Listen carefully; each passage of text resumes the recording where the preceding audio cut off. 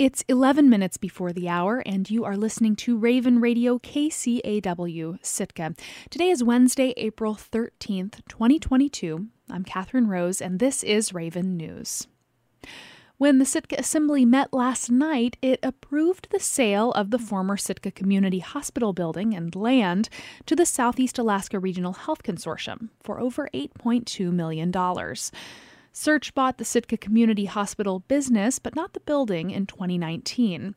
That agreement included leasing the property from the city for 5 years to house its long-term care unit.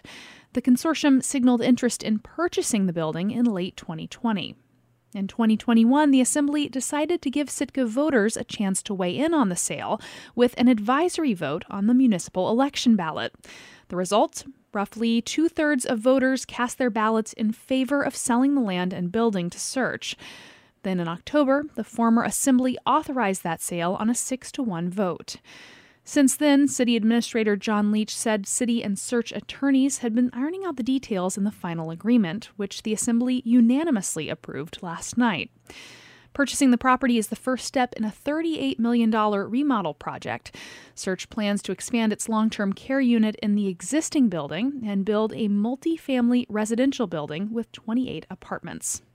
We'll have more coverage of last night's Sitka Assembly meeting on local news tonight at 5:18. After a challenging year in 2020, chum salmon returned to the top of the list of Southeast Alaska's most valuable hatchery-produced fish in 2021. Coho, or silver salmon, were a distant second. KCAW's Robert Woolsey has this update from last week's regional aquaculture meeting in Sitka. Hatchery chum salmon are so valuable to Southeast Alaska's salmon fisheries that they're not even on the same chart as the 4 other species.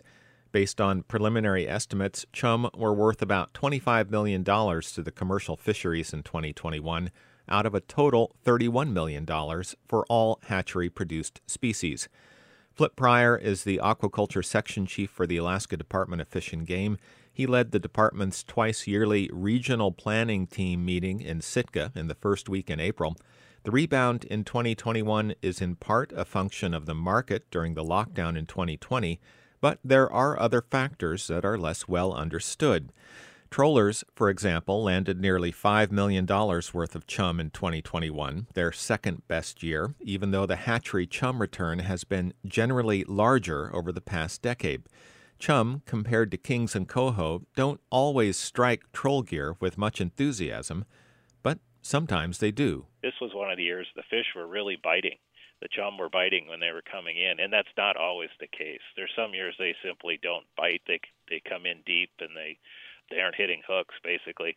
And so the trollers don't do so well, and this year they did really well. There are a few theories about the will they or won't they behavior of chum, but no research.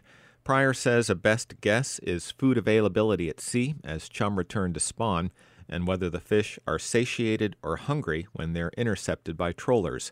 It could be that simple. What's not especially simple is managing around it.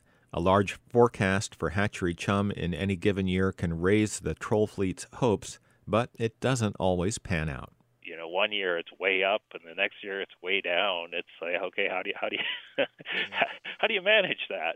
And it's just something that you got to do in season, and it's just one of those weird things you have to deal with. As good as 2021 was for chum, it was still below all the pre-pandemic years as far back as 2010, and it was less than half the record years of 2018 and 2012, when hatchery chum were worth almost $63 million. Seiners and gillnetters catch most of those fish and get proportionately more value for them. Trollers, however, do get considerably more value for kings and coho than the net fleets. After chum, coho were the second most valuable hatchery salmon in Southeast in 2021, worth about $4 million, with trollers taking almost 90% of that value. Hatchery kings came in at around $800,000 for trollers and far less for seiners and gillnetters. Reporting in Sitka, I'm Robert Woolsey. A Sitka man who spent a half hour in the ocean after his kayak capsized last weekend was rescued by a quick-thinking passerby who swam from shore and pulled him to safety. The Good Samaritan was aware of the risks, however. She's a 5-year veteran of Sitka's search and rescue team. Roman Solar moved to Sitka in February, and with spring's arrival, he's been getting a taste of the outdoors with kayaking. He went for the first time in early April, but on his second planned trip, his friends couldn't go. Because initially we planned a group of people, but other people were busy, and some people kind of changed their minds. So I was kind of the only one left over. And he's like, "If you want to go, you can borrow the kayak." So I borrowed the kayak from him. So around 5:30 in the afternoon on April 10th, he set out for his first solo kayaking trip in Stargavin Bay. He paddled 3 miles toward Nakwasina Sound, but as the sun dipped, he turned around to go back. As he was nearing the Stargavin boat launch area on his return trip, the water began to get a little choppy. A wave hit his kayak, dumping Solar into the ocean and swamping his boat. He tried flipping the kayak sideways to empty it. I flip it sideways, and instead of water going out, even more water gets in, and now it's 100%. The compartment where I sit is 100% full of water, and the compartment behind me is 100% full of water. Solar estimates he was about 2,000 feet from the shore, so he tried to swim the distance.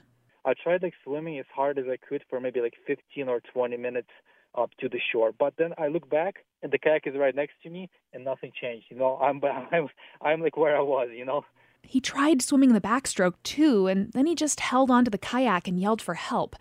At one point, a boat drove by in the distance, and Solar yelled out to them, but they didn't hear him over their engine.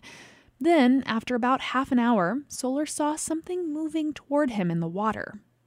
And I'm thinking this could be one of those buoys, or this could be someone's head going towards me. It was Sheila Swanberg, and Solar was in luck. She's a 5-year veteran of Sitka's search and rescue team. She's kind of your utility knife in search and rescue. She can do a little bit of everything.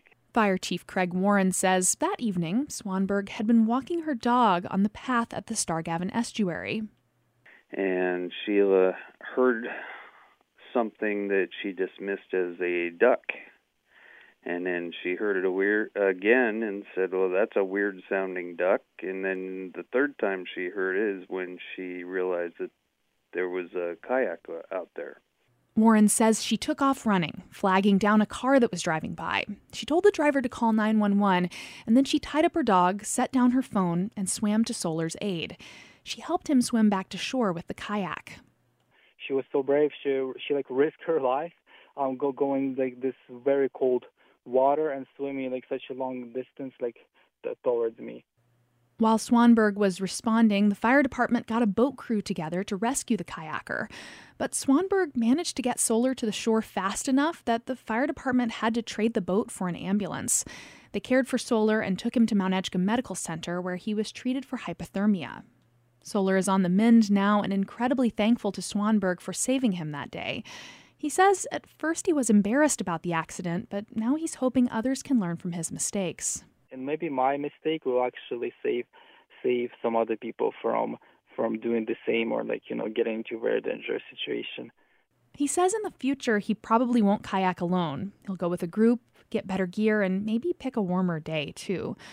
Fire Chief Craig Warren says kayakers should be aware of their skill level and the weather. It was gusty on April 10th. He says Solar was lucky Swanberg had been there.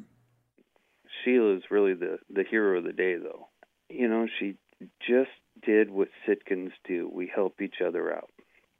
She had no idea who this person was, and she didn't think twice about it. She just went in to rescue this person.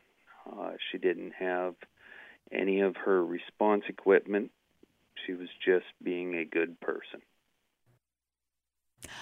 What's a minimum level of service that's acceptable for the state's marine highway system? That's a fundamental question a new ferry oversight board could be grappling with this year. The legislature last year created the Alaska Marine Highway Operations Board to make recommendations on the direction of the state ferry system. It held its first meeting in February. The board is tasked with providing input on a short-range plan for vessels, docks, and terminals, updated annually, along with a longer and more comprehensive document that steers decisions in decades to come. Board Chair Shirley Marquardt, a top ferry official under Governor Bill Walker, said the system needed to make decisions well before a long-term plan is complete. I guess I would just want to be sure that the development of this plan, which is going to happen whether we like it or not, doesn't stop the Alaska Marine Highway System from making needed changes and being able to present those changes to the legislature, to the administration. That longer-term planning process could take 1 to 2 years or more and could address which ports to serve, types of new ships to build, and how to operate the passenger and vehicle service over thousands of miles of Alaska's coastline. But it can also include more immediate decisions on retiring aging vessels or making repairs. The board has more online meetings planned this spring, along with an in-person meeting in Ketchikan early next month.